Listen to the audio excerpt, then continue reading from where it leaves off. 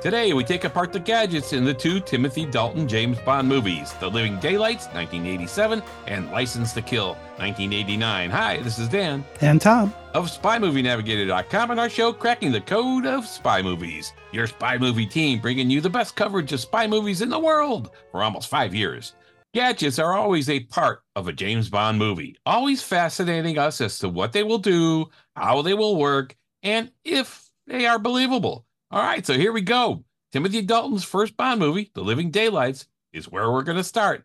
And there are some fun gadgets in this one. Yeah, there are, but this is a Timothy Dalton movie. Yeah. And Dalton reshaped what we think of as the on-screen Bond. He brought it back closer to Fleming's Bond. That's true. So he's more stoic or serious. And the gadgets were mainly done for the movies, not taken from the novels. That's true. So, but you will see things like we're going to talk about the cello case in a little bit, where they're adapting something that's real, turning it into a gadget in real time. So Dalton doesn't pull out a lot of high-tech gadgets. No, there's some cool ones in here, though. There are. Yeah, thanks to Q. The Living Daylights, here we go. All right, let's start with the keychain that responds to Bond whistling Rule Britannia by releasing a gas that stunned the enemy. This was a cool device, and Bond used it, of course. It could also set off a small explosion if it sensed a wolf whistle. Oh, yeah. That's a nice little touch. Yeah, you got to have a multitasker. And if you weren't releasing a gas that disorient your enemy or causing a small explosion, you can use it as a lockpick. Whoa, one little device. This is fantastic. It worked on most of the locks in the world, Q said, 90% of them. Bond uses it to escape from prison in the Afghan Soviet army base and to kill Whittaker later in Morocco. And bringing some reality to it, this keychain actually was based on a real Phillips key finder keychain. So there you go. It was a real keychain. It really was stuff in real life, but it really was. I mean, it was if you know who Alton Brown is, the guy on the cooking shows, right? Shows, yeah. You know, he talks about you want multitaskers, not unitaskers. And this is a beautiful multitasking gadget. Yeah. And I really liked it because it was so simple, but very believable. Yeah, very believable. I could absolutely see you'd be able to do something like that. Yeah. All right. So that one is cool, believable, and I'm going to say cool again because now we're going to move to something a little more mundane. Ooh. Binoculars. Oh, yeah, binoculars. Yeah, so there's binoculars in this thing. I guess they're a gadget, right? And yeah. Then binoculars have been around since like the 1600s. Yeah. Electronic binoculars are a more recent invention, but some version of them existed, we're sure, for the military, at least back in the 1980s, these electronic ones. Oh, yeah. So here, they're not as exciting, but they do their job as any good gadget should.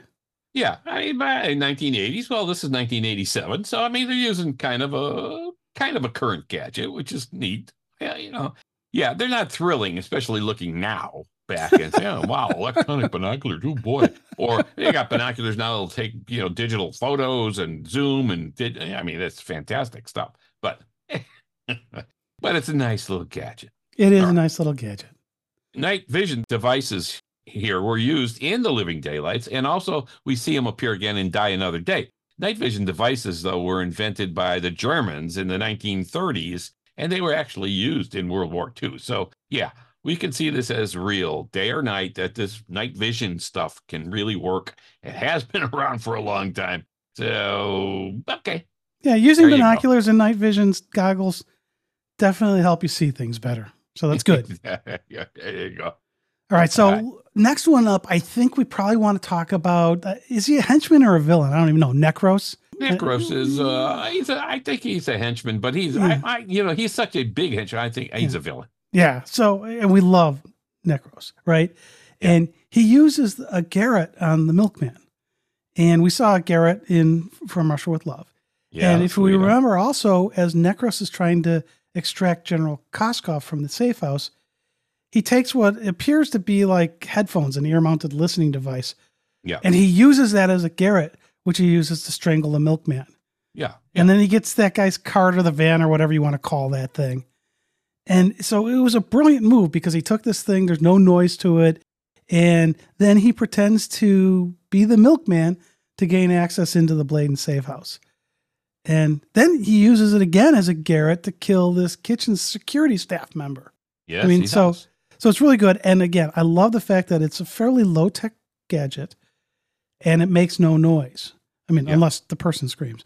So, and we saw it in From Russia with Love when Grant tried to use it, but then Bond used it to kill Grant. Yeah, so he turned the tables on him. So, of course, this is a totally believable device. You know, really any type of been in use, strong thing can be used as one.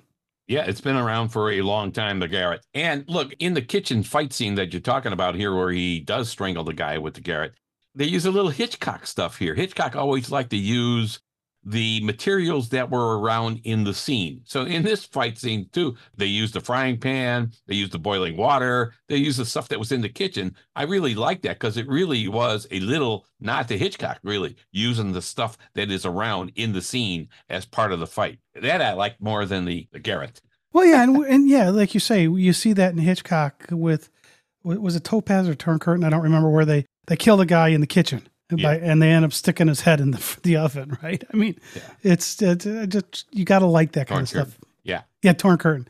So you got to like taking real type stuff and using them. And we're going to talk about one of those in a little bit. That is a very big use of that.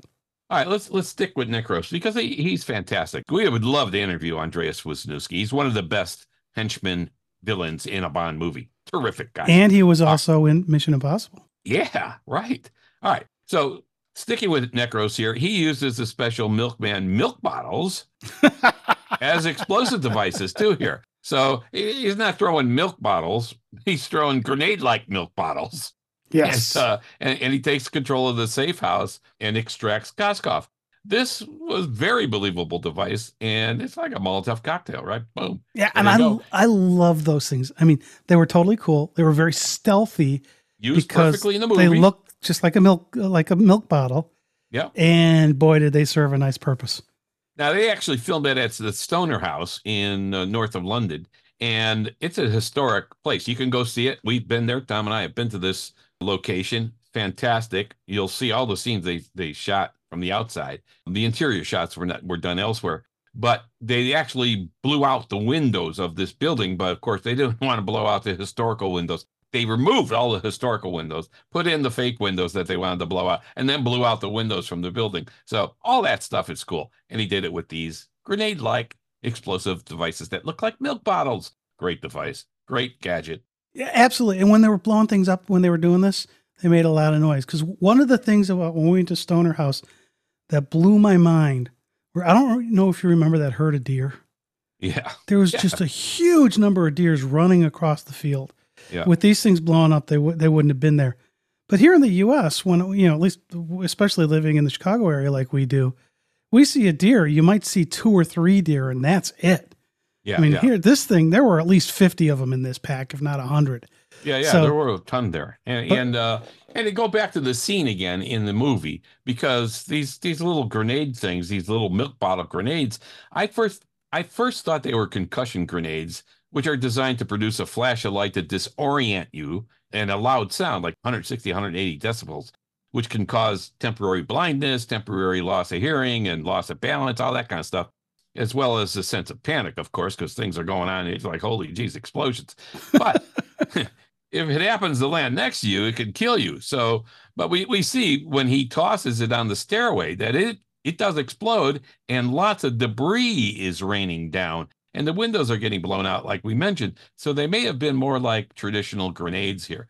And we can't verify for sure.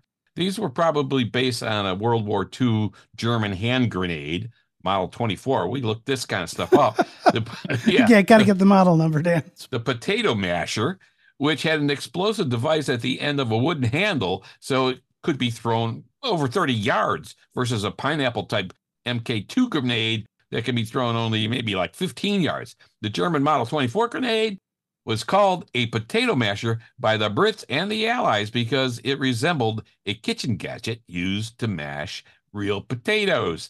though we can be blinded by the light, we believe in this gadget. God, I think it's good. Yeah, I agree. No, although I actually think it looked more, I mean, it was made to look like a milk bottle, not a potato masher, but it's really good device. But based on that. Yeah. Yeah. All right. So now we're going to move to another fairly mundane type device, or a mundane gadget, if you will. And I'll put that word in quotes here, because if you remember, Pushkin was supposed to be assassinated by Bond, but he wasn't really assassinated by Bond. So the gadget in that scene to us is the bulletproof vest. I mean, Kevlar was invented in 1965. So again, not too long before they do these movies. And the fake blood packets, I'm sorry, what'd you say? 22 years, but yeah, okay. And then the fake blood packets that Bond had to hit with real bullets to make it all seem real. Yeah. I mean, to me, I thought there were splibs in there, but you say it was that he actually had to shoot these things. But it was pretty cool. You had the theatrical blood, and blood, because it had to show that he got shot. And blood's been around for a long time in the movies. I mean, Hitchcock used Hershey's syrup in some scenes, right? In the shower scene. Wouldn't be too good in color. Yeah, that wouldn't have worked in color.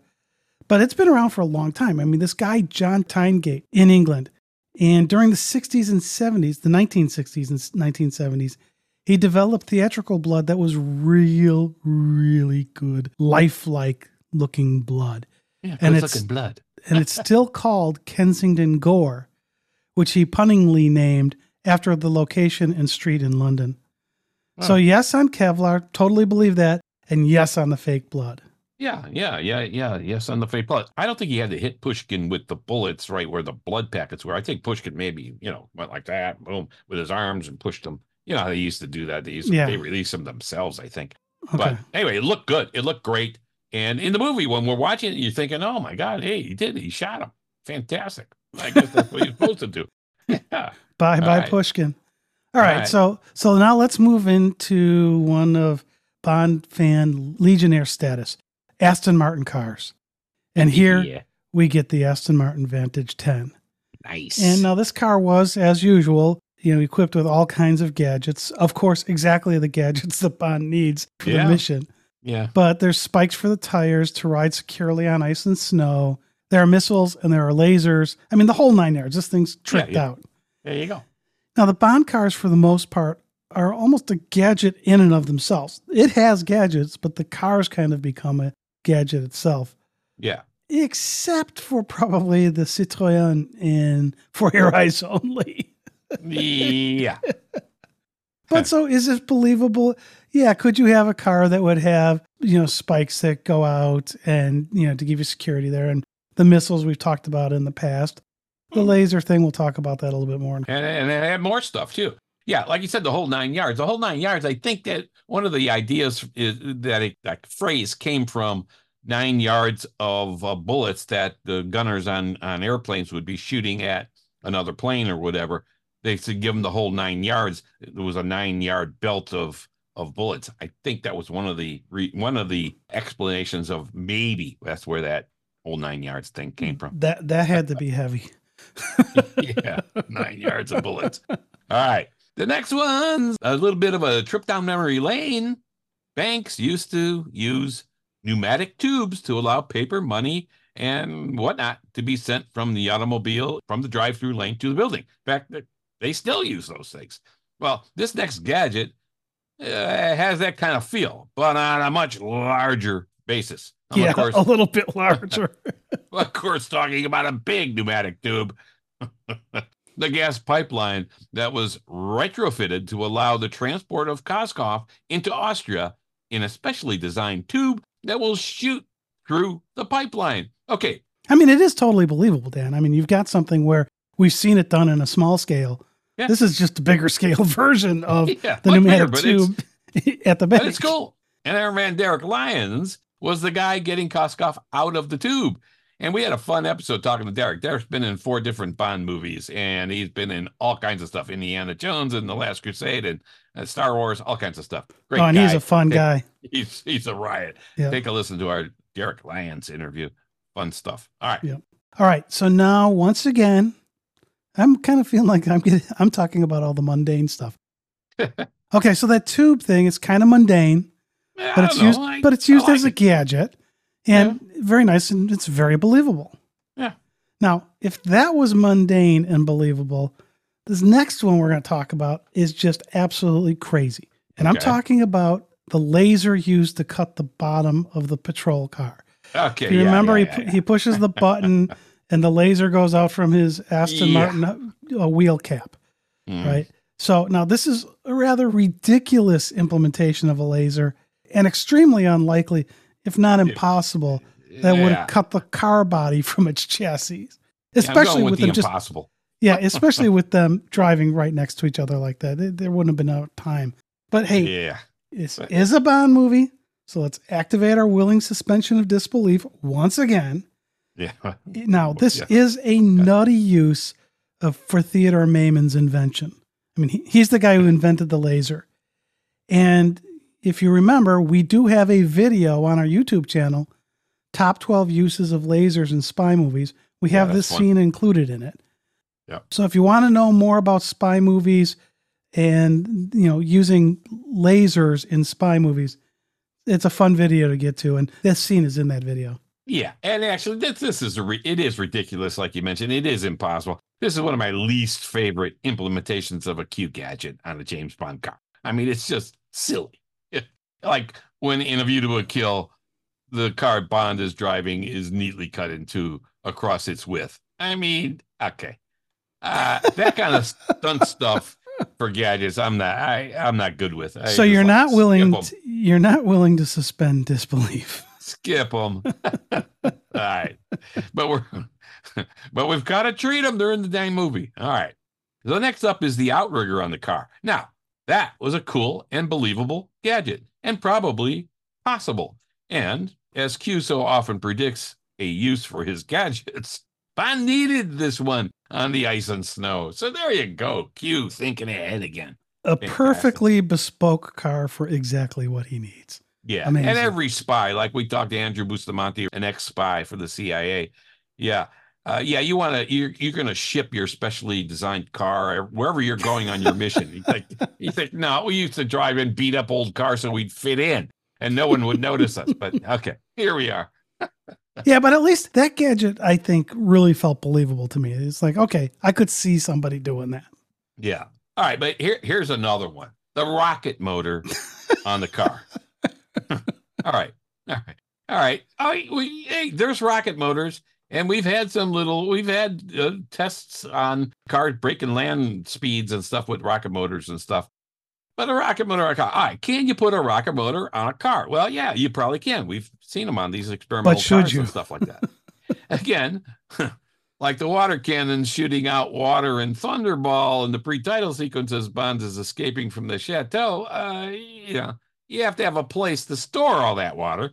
And here, you got to have a place for the fuel that's going to fuel this rocket engine. So, come on, cool. The rocket wasn't on for that long. It didn't need that much fuel.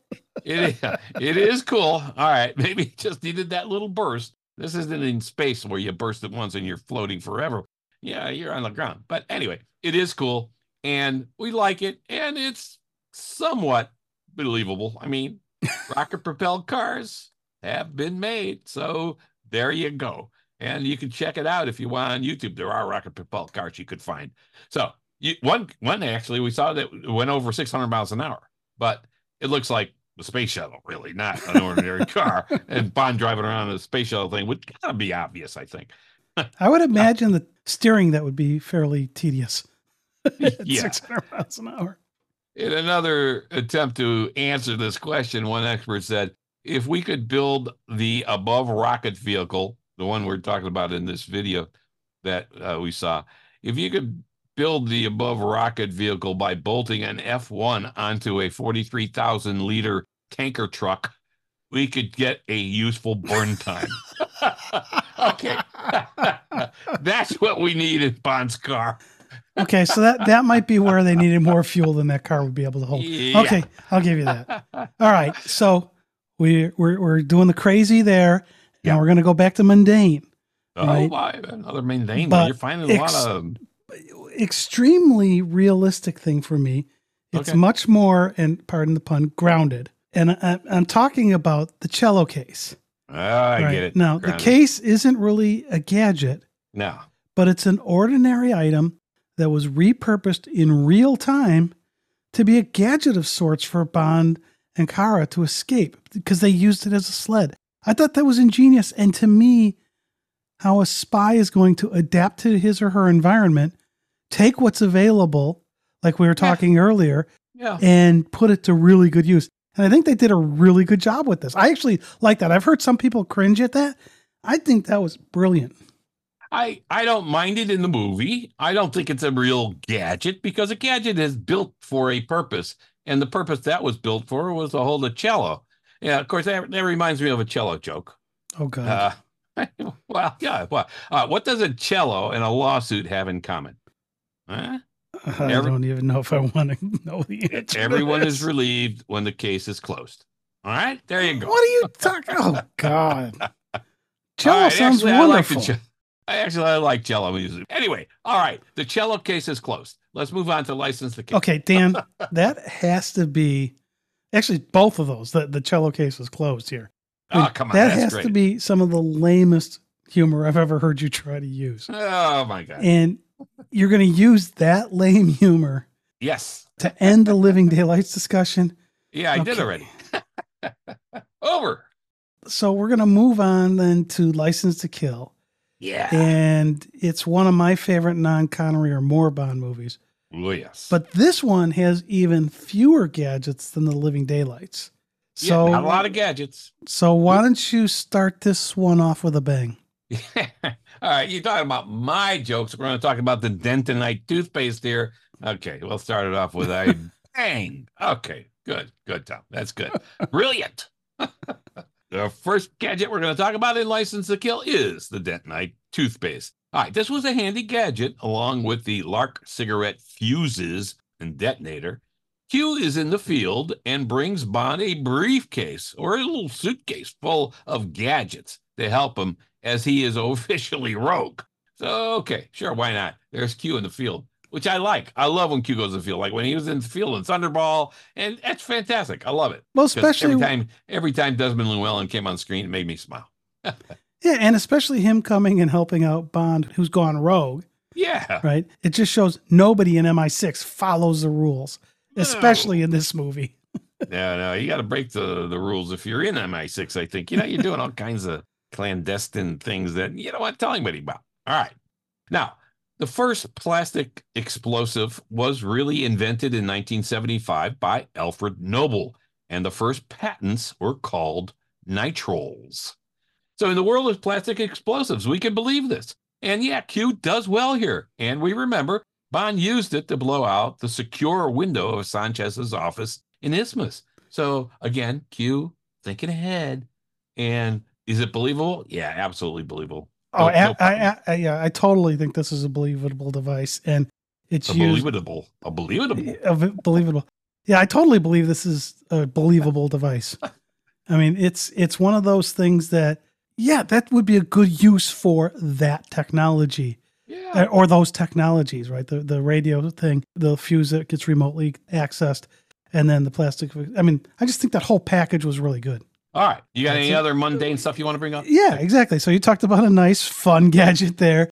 Yeah. Let's go to a more mundane gadget. Oh, my God. Well, we're going to look at the repelling device concealed in Bond's tux cummerbund. Hey, those things come in handy. Now, if I tried to use something like this, the cummerbund would break, but that's a different issue. All right. So we can remember that Bond uses it to rappel down Sanchez's building in Isthmus so he can set up the explosives we just talked about. Yeah. And we've seen these type of piton devices before in movies like Diamonds Are Forever and GoldenEye. Yeah. And they're really kind of an extension of the gun that Bond used in the pre-title sequence in Goldfinger. Yes, that gun shoots that grappling hook up, and so he could climb up the building. Now, piton guns aren't flashy; they're a little mundane, but in the movies, they're effective. Yeah, I like them actually. Now, the next thing I'm going to talk about is the camera signature gun.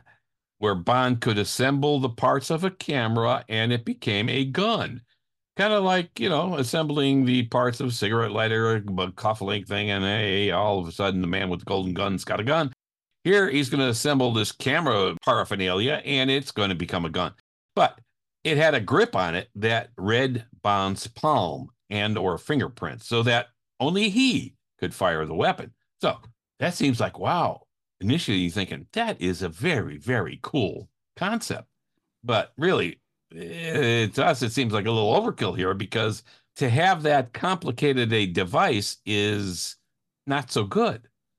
Why not the AR-7 collapsible rifle again? It appeared in From Russia with Love, and I think it was also in On Her Majesty's Secret Service in the glove compartment parts. And in reality, it was small caliber, the AR-7, but we can believe it could chamber large caliber rounds. Why not? This gadget is a bit over the top, but it is cool because it comes in pieces that look ordinary and blah, blah, blah, and you can make a rifle out of it. Handy when you need to conceal what you're about to do, like assassinate Sanchez. But, in reality... Yeah, hang on a second. Now, I thought when we talked to Joe Papalardo about the viability of the palm grip reader... Yes. Yeah, we talked about that in an earlier podcast episode with him, but he was talking about how it really isn't that viable because you have to have your hand on it just right, and the technology, especially back then, wouldn't have worked the way they're trying to do it.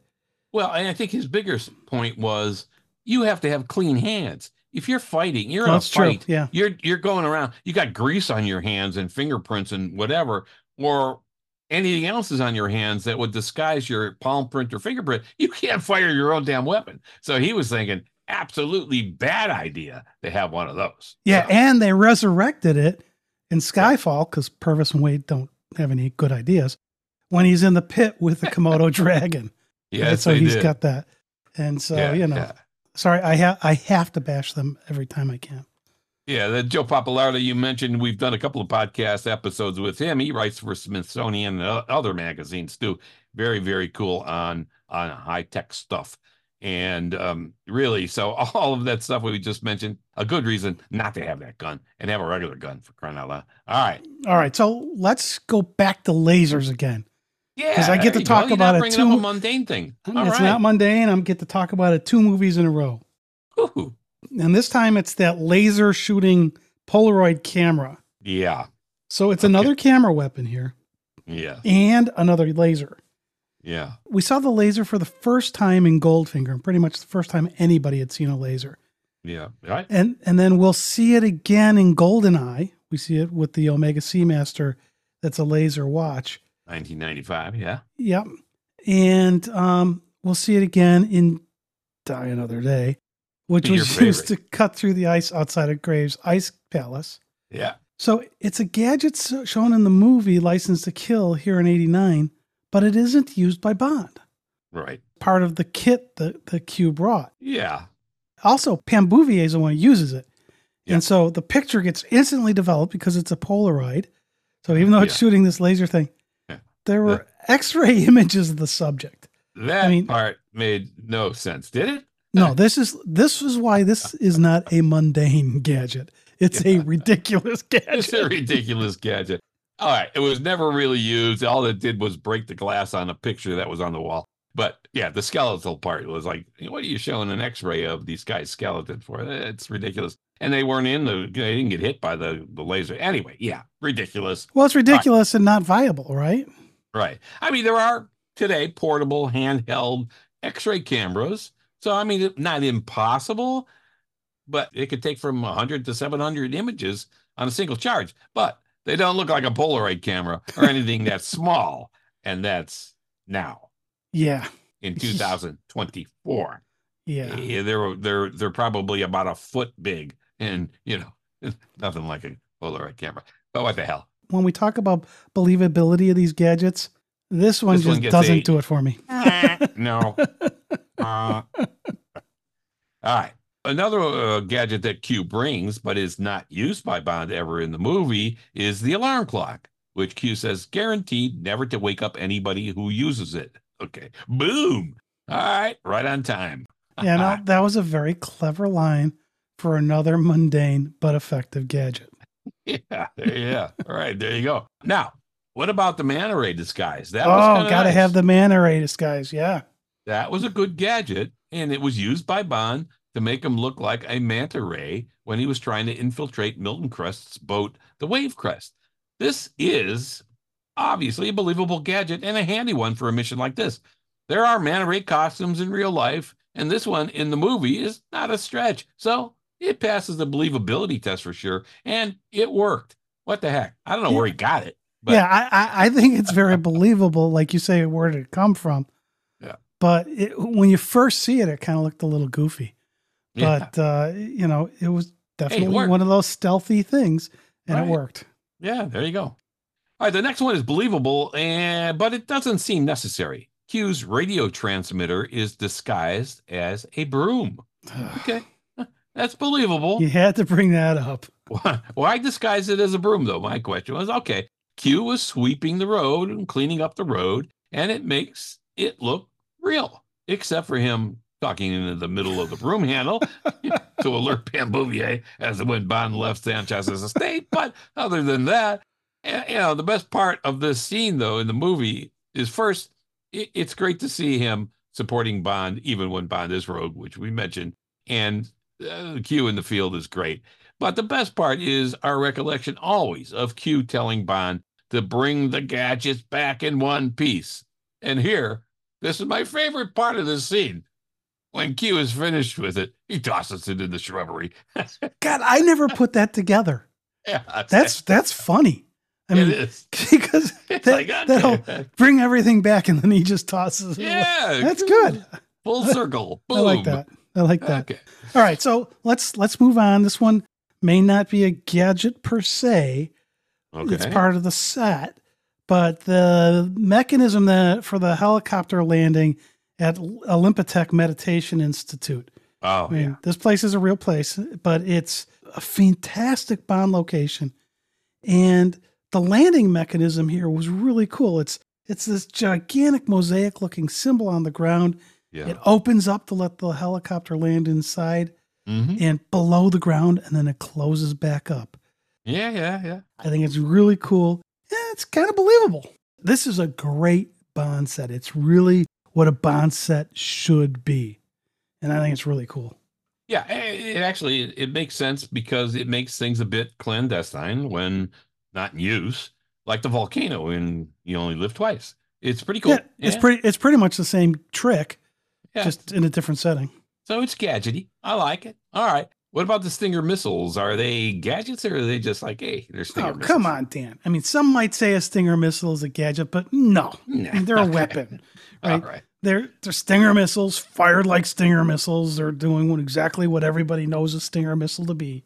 I mean, if we call those gadgets, so's that machete Sanchez wants to kill Bond with. I mean, the cigarette lighter that was a wedding gift to Bond from Felix and Della. I mean, every gun ever used, every knife. No, this is a missile. It was designed to be a missile. It's not a gadgety thing. It's just reality. All right, I'll run with that. That's fine. That's good. All right, for everybody listening, erase those missile things out. All right, so I think we've exhausted the gadgets from License to Kill here. Yeah, and when you look back, Timothy Dalton's James Bond didn't get very many gadgets to play with. Unfortunately for him, he got a few, and most of them were fairly mundane. Which you found. And you think about it, a lot of the gadgets aren't used by him.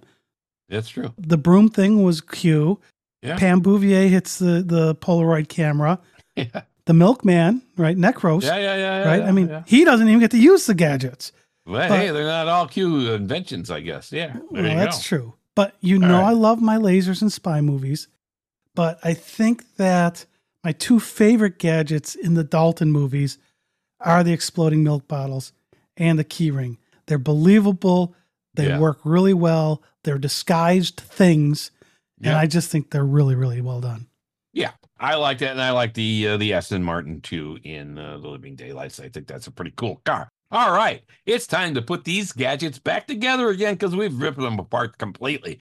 That's a wrap.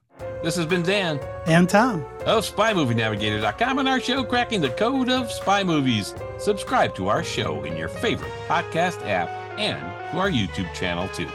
Lots of fun stuff there. Thanks for listening. We appreciate you spending time with us.